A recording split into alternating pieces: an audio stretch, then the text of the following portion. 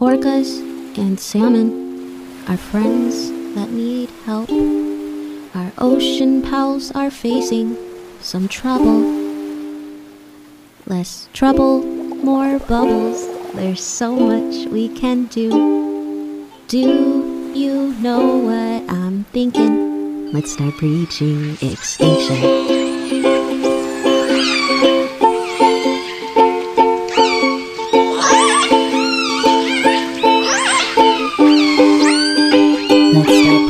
Extinction. Hello, and welcome back to the Breaching Extinction podcast. For those of you that are new here, the Breaching Extinction podcast explores the plight of the endangered southern resident killer whales through interviews with the people trying to save them. There are currently less than 80 southern resident killer whales left, and they are currently threatened by lack of prey, vessel noise, and water toxins. All of these factors impact one another and play a significant role in their population decline.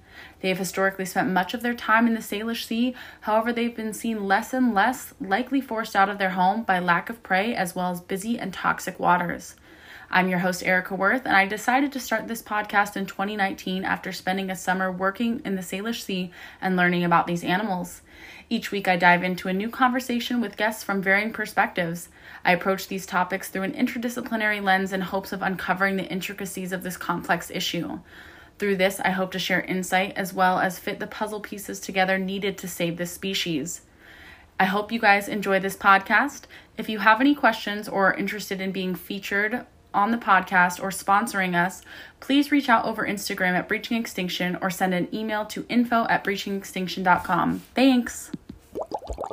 Good morning, everybody, and welcome back to the Breaching Extinction podcast. This week, I have three members of the Co-Extinction film crew with me: Andrew Lubba, Nicholas Castle, and Tori Obermeyer. How's everybody doing? Good. Wonderful.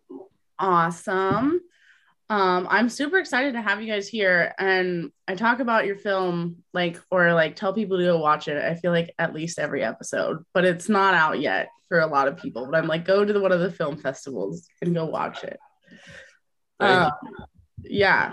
Can you guys each give us a little bit of your background just so our listeners know who you are? Cool. So I'm Nicholas. I'm calling myself a documentary filmmaker since around 2017.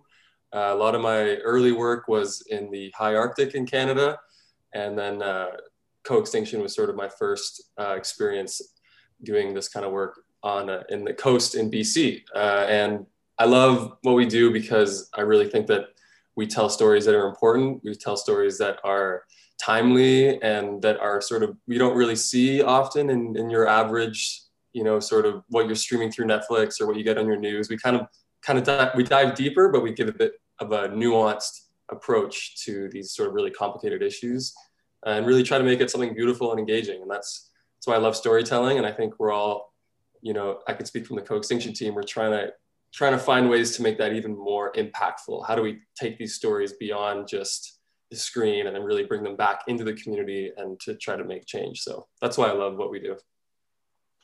Awesome. Yeah, I think you guys are really good at that for sure. Only having seen, Co-Extinction so far, and I'm excited for whatever you guys come up with in the future as well. Yeah. Andrew, do you want to introduce yourself next? Sure. I'm Andrew, everyone. Nice to have you all listening today. My background is in a bunch of different things, but most recently I was studying law, and now I'm working in environmental law for a charity called EcoJustice.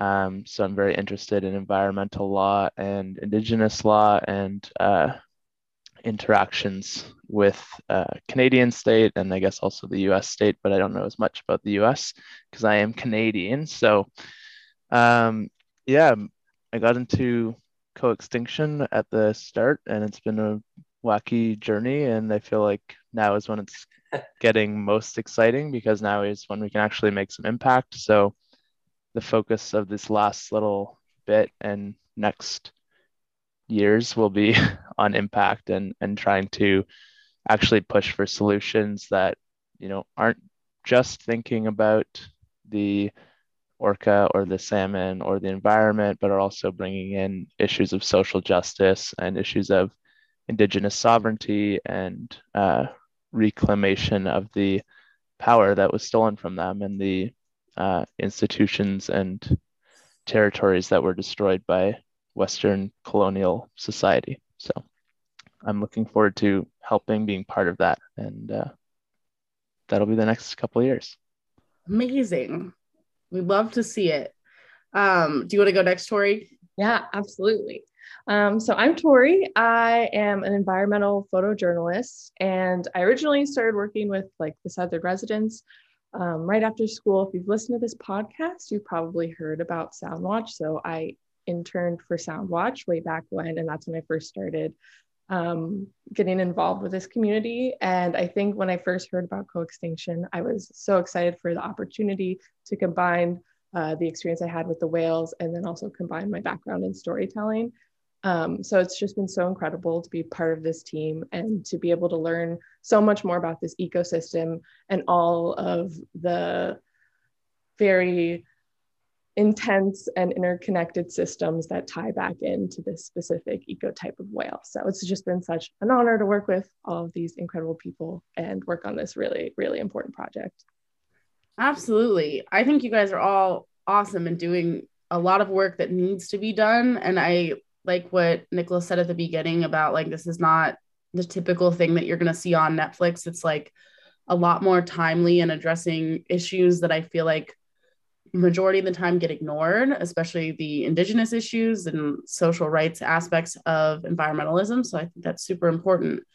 So I'm curious, I know Gloria and Elena found each other through Soundwatch, right? And that's how they met and decided to make the film. How did the rest of you guys come onto the team and create the, production team that you have now? I think we were all friends of friends sort of at first, and we got brought on through our networks. And, it was initially through Elena and Gloria and Andrew, but then Tori knew Gloria and Elena knew, Gloria through friends of friends. But, I think what really brought us all together was this issue and was these whales out west. And that was sort of the spark that we all were passionate about. And it was quite a dire summer, I remember, in 2018 with the death of J35's calf, and it was just sort of this global attention on this issue, and I think a lot of people were looking for ways to get involved, and that was the timing was really interesting with all of us in that way. Absolutely. So what is it about the Southern Residents that made you so interested, and how did the story evolve from learning about the whales to diving deep into indigenous issues? Anyone want to take a stab at that? I mean, I guess it's different for each of us, but I would say for me that, if I'm being honest, like it wasn't specifically the Southern resident orcas that I care about. I just generally care about environmental issues and animal issues and issues to do with other non-human life on our planet. And this was just a great opportunity to look at major problems that are happening that relate to a certain species that is in a really fragile state, and try to make some positive change around that. So I think what drew me in originally was probably more seeing how the story around the Southern resident orcas could have a lot of really big impact that would affect a lot of different life, including a lot of human life, and trying to look at this story and use it as a rallying cry for people to get involved and to make these other changes that would have a lot of positive spin-off effects. Mm-hmm. And then as we explored the story more and did research and interacted with people, then it became very clear that this story had a lot of colonial and anti-colonial aspects to it, to do with indigenous communities all along the coast, and to do with the structures that the Canadian and US state have imposed on these communities, and the intergenerational effects of that. Yeah, I think a lot of it kind of started to unfold as we got on the ground, the real impacts and how widespread they were, and like what it actually looked like. And that's really when it all starts to make sense, is when you start to experience it for yourself. And for us, we're like, okay, how do we capture this? How do we convey this message? But, you know, I think now that I'm reflecting, like, I didn't really know quite exactly what I was getting into when I first started, that's for sure. And where I am now is like, yeah. So I think we're also, with our film too, we're trying to do that too. You know, you come for the issue presented sort of at face value, which is about the orcas, and you kind of, where we take you might be a bit unexpected, and that was very reflective of like our own journeys, I think, too. Mm-hmm. Yeah, and I think especially with the southern residents, there are species that are just connected to so many different aspects of their ecosystem, and especially because they're a salmon eating population of whale, that was just opened up a whole window, I think, for the story to explore other life that's connected to salmon and even animals on land, which I think a lot of people, especially watching the film, wouldn't expect that part to all be tied in together. So it's just, I think it's a perfect example of, like the film says, co-extinction, which unfortunately is occurring in so many other places across the world. So even though it's just one very specific issue, it has to do with, you know, a lot of other issues going on globally. Absolutely. And I definitely, when I saw it, and that's how I felt, was that we started with the orcas, then we learned about so many other things. And obviously I'm somebody who is very interested and passionate in this issue. And like, I still learn things that I didn't know, like, especially about like the indigenous rights and the way that salmon has kind of been taken away from a lot of indigenous communities and the importance of that.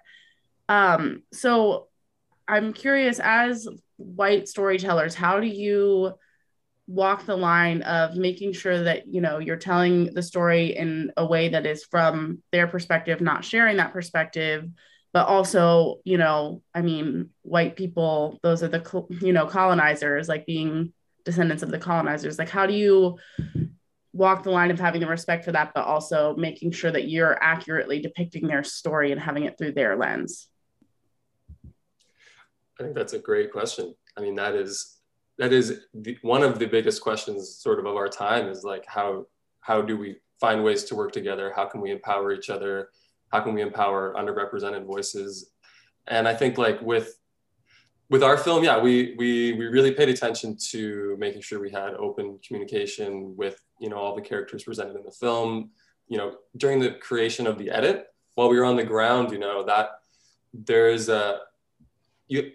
I think like anywhere where you kind of show up somewhere and you go, you know, hi, like here we are, like let's go out and do some stuff. There is some trust that needs to be built there, and I think that trust really happened from our like the compassion that we all shared for this place, but was B, like just being there, you know, actually showing up and actually putting ourselves out there together with, you know, the characters in our film to try and get this message out there. And I think that really built some trust.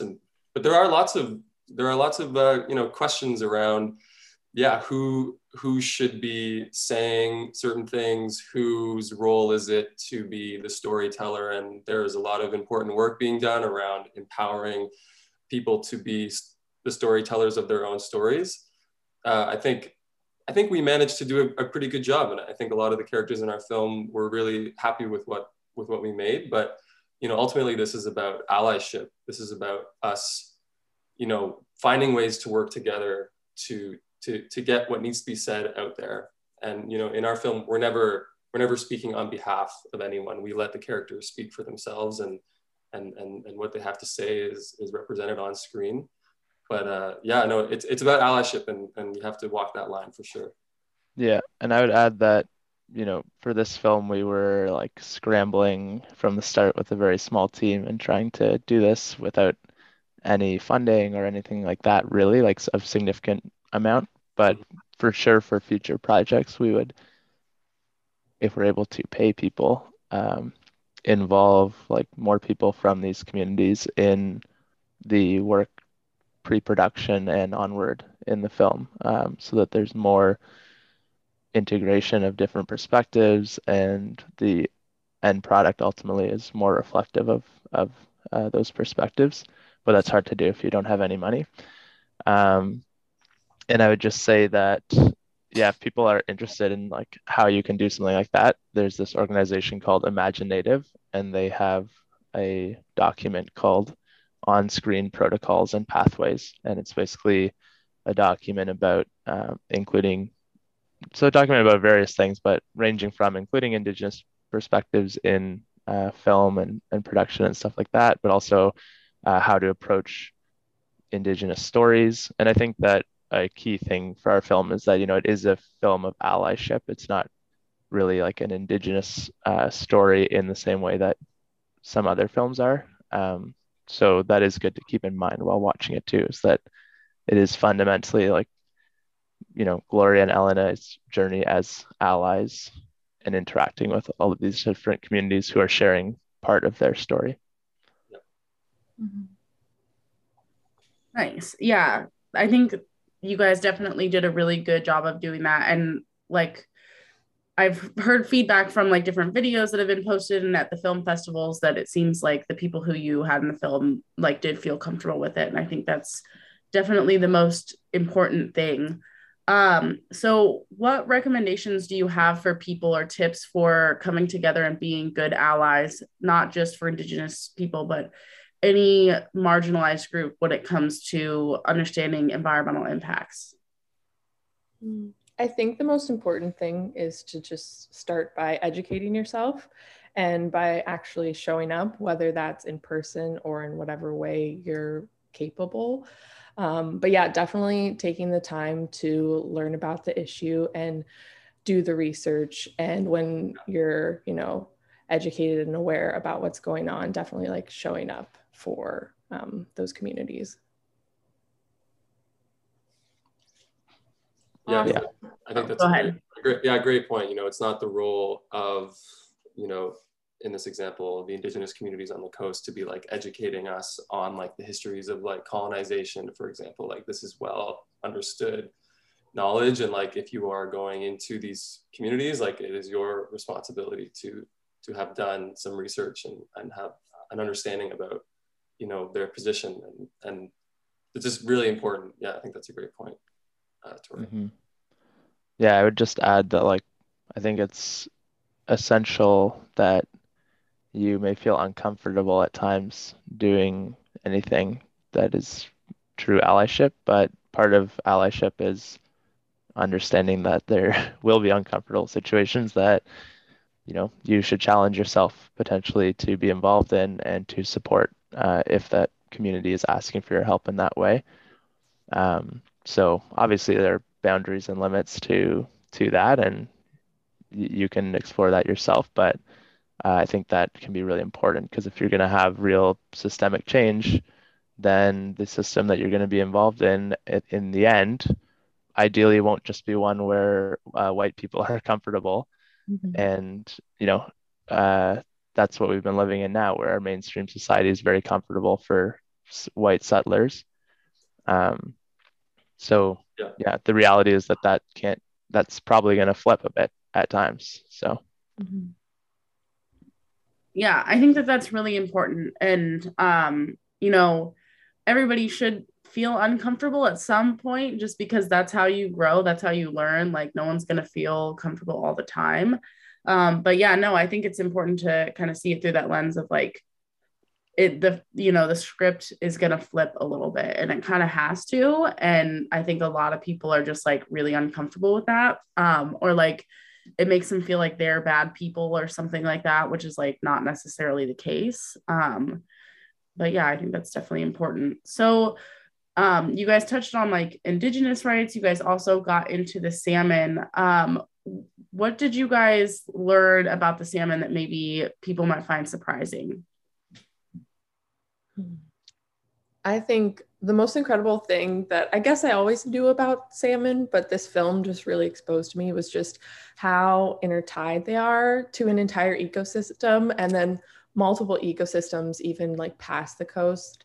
Like for example, when we were in Jackson earlier this year, salmon run all the way into where we were driving into like Idaho, which was crazy, like hours and hours of driving. And to think that salmon are still like part of that ecosystem That was one thing I think in the film that just blew my mind, just seeing how incredibly strong this species is, and how like even when it comes to like ecosystem, when it comes to cultures and the people in those regions, everyone, like salmon is life. Yeah, I had a really interesting, I actually don't think it made the final cut, but it's Jim Waddell with Dam Sense. He talks about sort of why the issue of salmon not returning, past the 4 lower Snake River dams, spoiler, they don't let salmon return, it's pretty bad, is that it's a biomass. It's like, and I think with the visuals too, we have some beautiful drone shots in the film where you sort of are looking down on rivers and you just see them chock full of salmon,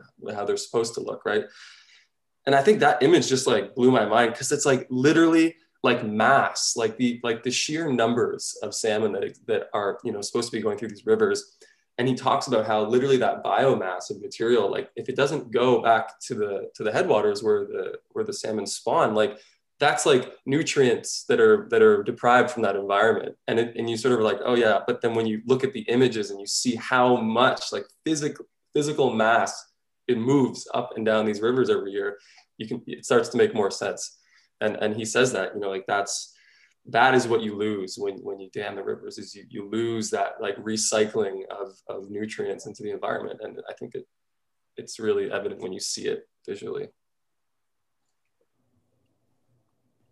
Definitely. Yeah, I like those shots were definitely super impactful, and I didn't realize like how many salmon there are supposed to be versus how many salmon there actually are. Like just visually, when you look at it from like a non-science standpoint, just like purely anecdotal, it's insane.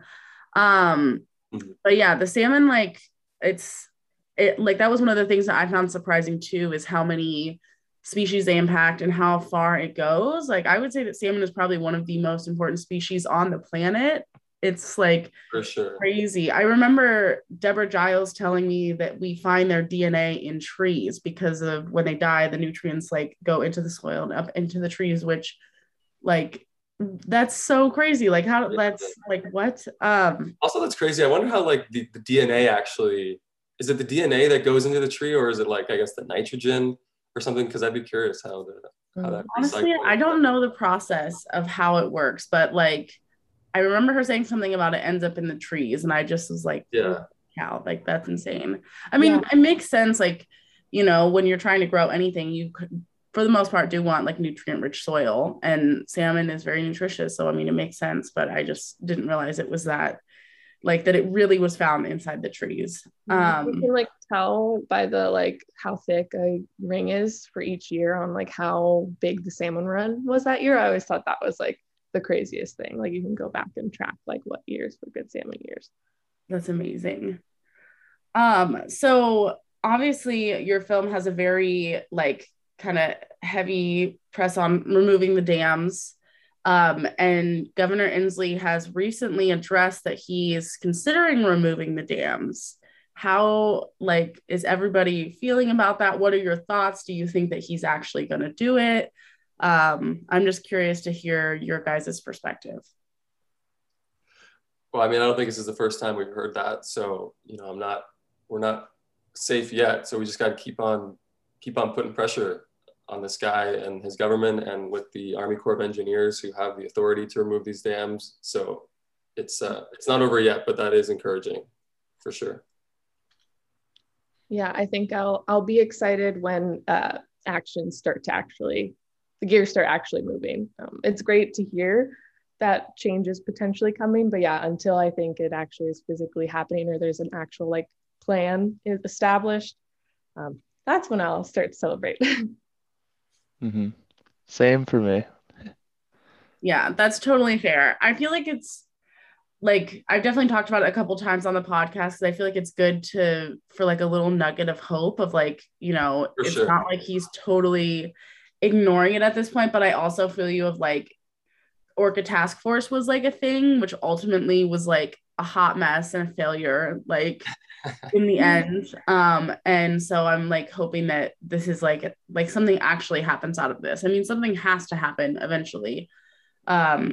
So Exactly. hopefully he'll do something. And hopefully your guys' film will come out and then everyone can see it. And then Yeah. like I'm hoping that it kind of has the Blackfish effect. Like, when that movie came out and it really did impact how SeaWorld and all of these other marine parks are operating, at least in the United States. So what Yeah. is the latest on like do we have a distributor yet, or are you guys still looking for a distributor and going to film festivals?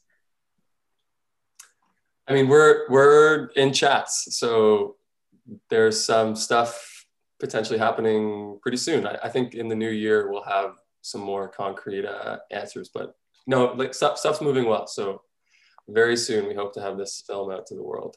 Yeah, stay tuned. Yeah, stay tuned for sure. That's so exciting. Yeah.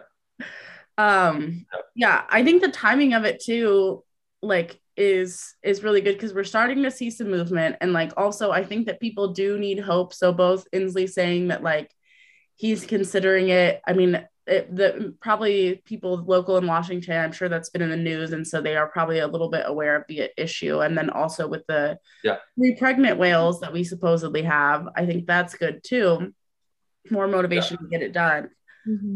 So that is really exciting. I think these they need to be framed in a new way, right? And we often frame these issues as like, oh, well, if we get rid of these dams, like look at all these things we're going to lose. We're going to lose all of this access or these jobs, or we're going to lose this way of that we have traditionally done things. And like we need to just start reframing these big tough questions into how does this benefit like all life on Earth, or how does this like bring everyone up, right? And like getting rid of these dams can actually, not can help a lot of people in a lot of different ways, and like that maybe we haven't thought of. And like that's how we need to be reframing this. So if Inslee is interested in like bringing this back up, I think we need to be approaching these questions differently, because it seems like the previous ways of, we're going to lose all this stuff, and then our power grid is going to be totally destroyed and everyone's going to lose their job. It's like that's just not the case. This can have a positive impact, right? And we need to think about that, reframing these questions. Most definitely. I like remember when I first started looking into this issue and I was like, okay, well, like I can't just look at it from an environmental issue. So I want to understand the economics of it. And it's like most of the economic reports are pretty much the same, except for the one that the US Army Corps of Engineers made. And I found it shocking that it was like estimated like 1.6 billion to keep the dams running annually and 1.8 billion to like remove them.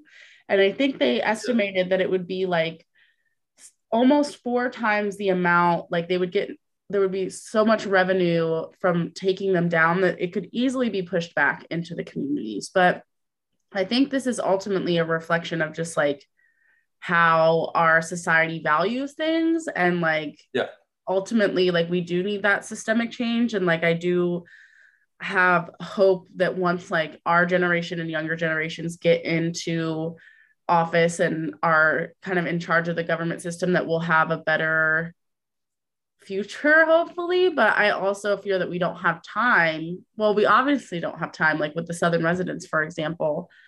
But I think ultimately we just like have to get people to change what they value, and be okay with change. Because I think that's another thing. It's just like people are uncomfortable with like, oh, like we're gonna have to. It is a lot of work to like change the grid system, but ultimately, like the energy being produced is a surplus, and it goes down to LA, and it causes brownouts in poor areas. So it's not even really good energy to begin with. Yeah, I think you nailed it there. We need to just reframe how, like, what is possible. Think of the future in a bit of a different way. Think about it, and like, and actually move forward on it, like, and not have like, I mean, there's a lot of things that play into this in terms of like how we elect, how our governments work, who's in power, but I think more and more people are palatable to the idea that, there will be some complete systems overhaul and some sort of revolution. And I think it's important to remember that, this Western capitalist framework that we're in now has only really been around in its sort of modern form for maybe 150 years. So it's not really doesn't really have a good track record, destroying the entire planet in 150 years. So I feel like, I think more and more people are open to the idea that maybe it's not just like we need to get this party into power or something, but maybe we need to do what many people have done in the past and are still doing in various places, and like have a total revolution. But that can be hard with the comfort that a lot of people are living in our society. And so, yeah. Yeah, I think so. I mean, it definitely is, I think, probably scary for people to think like, okay, what would it take to have a revolution to like bring down the system and create a better system? And like, obviously the way that we live would change and our money systems potentially would change. And then like, it's easy to definitely just get kind of caught up in it. And I feel like a lot of people are kind of just like a cog in this capitalistic society of just like, okay, let me just go to work and make my hourly pay so I can pay my rent. And like, not a ton of people have money left over. And so it's like, I think hard for people to try to overthrow a system when they're already maybe in a survival based like standpoint, but ultimately like that shows that it's not working. It works for people on top, but that's about it. But is it really working if you're destroying the planet that you live on? That's the thing I'll never understand, is like the people who are just billionaires, or like, even not billionaires, but people who just like don't really consider the planet and don't think that we need the planet. Like, I don't know how you like, I mean, if we destroy everything, how are you going to live? Like, realistically, you can't survive without like bees or food or like clean water. Like, I don't know. It's just the logic I'll never understand. Mm-hmm. Agreed. Awesome. So what have you guys learned from this process with the Southern residents and the salmon and everything? And like, how has that impacted the way that you're going to approach other environmental issues? Because obviously you guys have big, important things to do with your lives, and this is not going to be the only issue that you look at. I think even just backpacking off of what we were just talking about that these issues are complicated. There are like system level, questions and solutions, hopefully, that we need to address. And I think we need to tell stories that appeal to both sides of this sort of argument, or the people who are affected on both sides, people that might lose their jobs, right? People that might have to drastically change elements of their lives in order to like kind of grapple with the realities that are in front of us. I think this project has really showed me the nuances of these complicated issues, that we need to address, and that we need to make films that, aren't just preaching to the choir, but that can bring more people into the conversation, and inspire people to think about their own lives and what they can do in their own lives, and what they have agency in their own lives, and maybe how they can start to make that change. Because we need to have these like top down and also like massive restructuring, but like we can all start to do things differently in our lives. We can have these kinds of conversations more. And I think a lot of people actually relate in more ways than they're different. And a lot of people want a good quality of life. They want like, a nice, stable existence and shelter, all these like basic things. I think we need to make films that really appeal to broad audiences, that bring more people into these complex conversations, so that we can come up with solutions together, right? Ultimately, solutions that will better all of our lives. So yeah, Co-Extinction really showed me. I mean, the film was about how interconnected everything is. And so I think those interconnected, the solutions are also just as interconnected. So we need everyone to be part of these solutions. Yeah. Absolutely. What about you guys? What do you think you learned and will carry on into the future? Yeah, I think we have such a responsibility as storytellers I want to piggyback off kind of what Nick was saying, as storytellers, to tell like the whole story, to help the audience see the big picture. And I think especially like no matter where the viewer is coming from, to be able to feel like there's something that they can do to create change. Because yeah, no matter what side of the story you're on, no matter, you know, why you originally wanted to see the film, I think there's action that every single person can take to make a difference in a positive way. And I think, yeah, that's been just the greatest part of being able to tell this story, is hopefully to be able to inspire a lot of people to want to create change, positive change.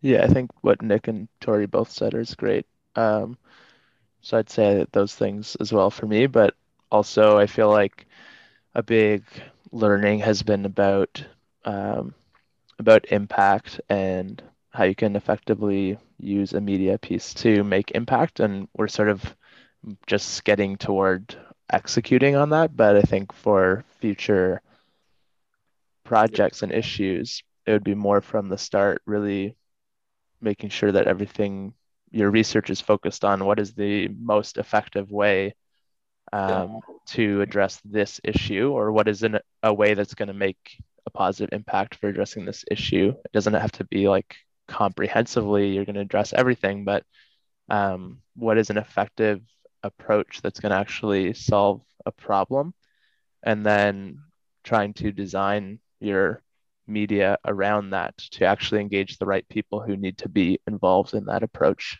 and make sure that those are the people who you're really attracting. And it doesn't always have to be a lot of people, you know, a small amount of people can, in certain circumstances, depending on the issue, make a really big impact. So it's just about evaluating what is needed for this situation, and what way can we engage people to actually solve that problem through that approach. Absolutely. I think that that's definitely really important. Obviously, like we've seen throughout history that you know, a lot of times people don't do the research, and then they, you know, end up making things worse. Or, you know, there's tons of documentaries out there that maybe don't totally think things through about the negative impacts that it might have on, you know, the communities of people. Like, I mean, we saw like with Seaspiracy that everybody went and like hated fishermen, and it's like, that's not the goal, not helpful. No, I think all of those things are really important. So what pieces of advice do you have for people who want to help the Southern residents, or learn more about how the Indigenous groups around them have been impacted by these issues? Well, we're building some resources on our website. You can check out coextinctionfilm.com/action if you want to learn specifically about the nations that were involved in co-extinction.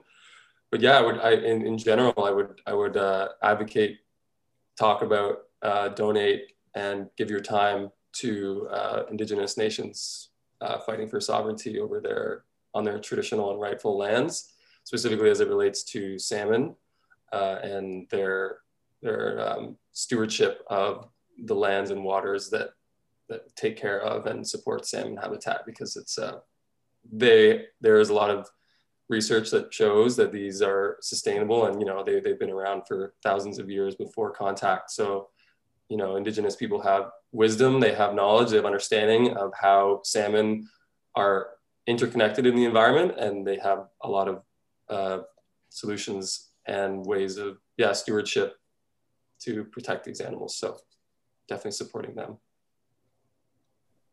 Yeah, I will just note that our website is still being developed. So there's probably some things that are, you know, it's not like we're putting you in the wrong direction. But for example, I just looked at our Take Action Indigenous Rights, Sovereignty, and Stewardship section, which would be on this focus. And in the awareness section, which has different sort of people that you could be following to learn more, it doesn't have the correct organizations. So just note that this website is still developing, and that hopefully, you know, when for sure by the time that this is being like fully released, our film is being fully released, there will be good actions there.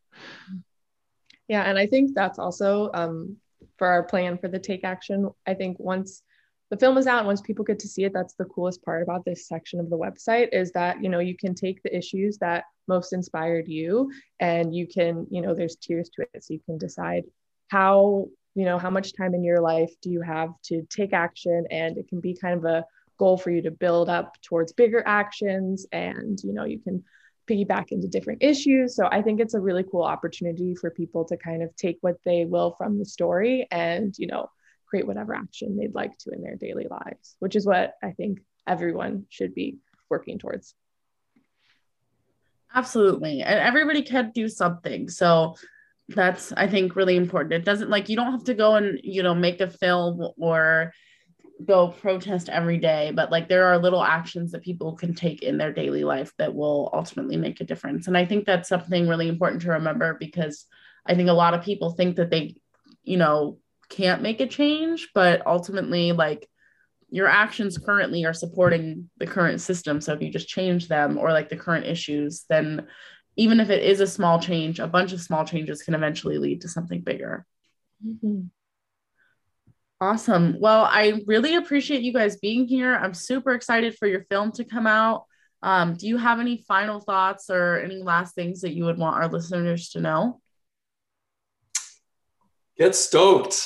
Now is the time to be alive. These are like crazy issues. The world seems to be like falling apart, but like we're still here. We're still breathing. Still got 2 feet and a heartbeat, and we're like, we're trying to make a difference. And like you said, you know, as we all talk about this, as we all like try to make that change in our own lives, like these conversations, they're part of something, right? They're not just like dissolving into the nothing. Like this is like, people are talking more about this stuff. You know, it's going to be hard to go back and where we're not talking about, you know, the climate, we're not talking about Indigenous rights. Like these things are just so interconnected with all of these issues, like with the problems that we see, they're all interconnected. So, you know, I think the only way forward is as we're doing, and just keep having these conversations. I think it's important. Absolutely. Yeah, and I just also want to say thank you, Erica. You've been such an amazing supporter and friend throughout all of this. And I think you're like the perfect example of someone showing up and putting the work in and creating change. So thank you. Thanks. So sweet. Awesome. Well, we will stay tuned for when your film is released, which sounds like it could be soon, which is awesome. But thank you guys for the work that you're doing. I'm really excited for people to see your film, and we appreciate you sharing your perspectives and letting us learn from you guys, because a lot of these, I think these are questions a lot of people have, especially when it comes to how do we talk with our fellow, like, people that live here, Indigenous people, and have those conversations. Well, thanks so much for being here, and I hope everybody has a great week.